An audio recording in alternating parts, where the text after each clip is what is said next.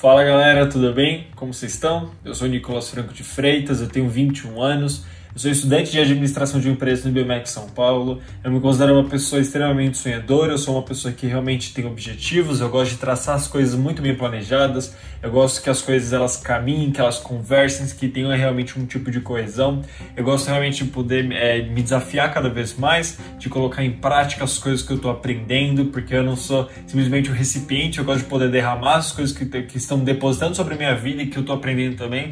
Quero poder fazer isso pelo resto da minha vida, investir em pessoas, incentivar pessoas, desenvolver pessoas, levantar pessoas, é algo que eu amo fazer.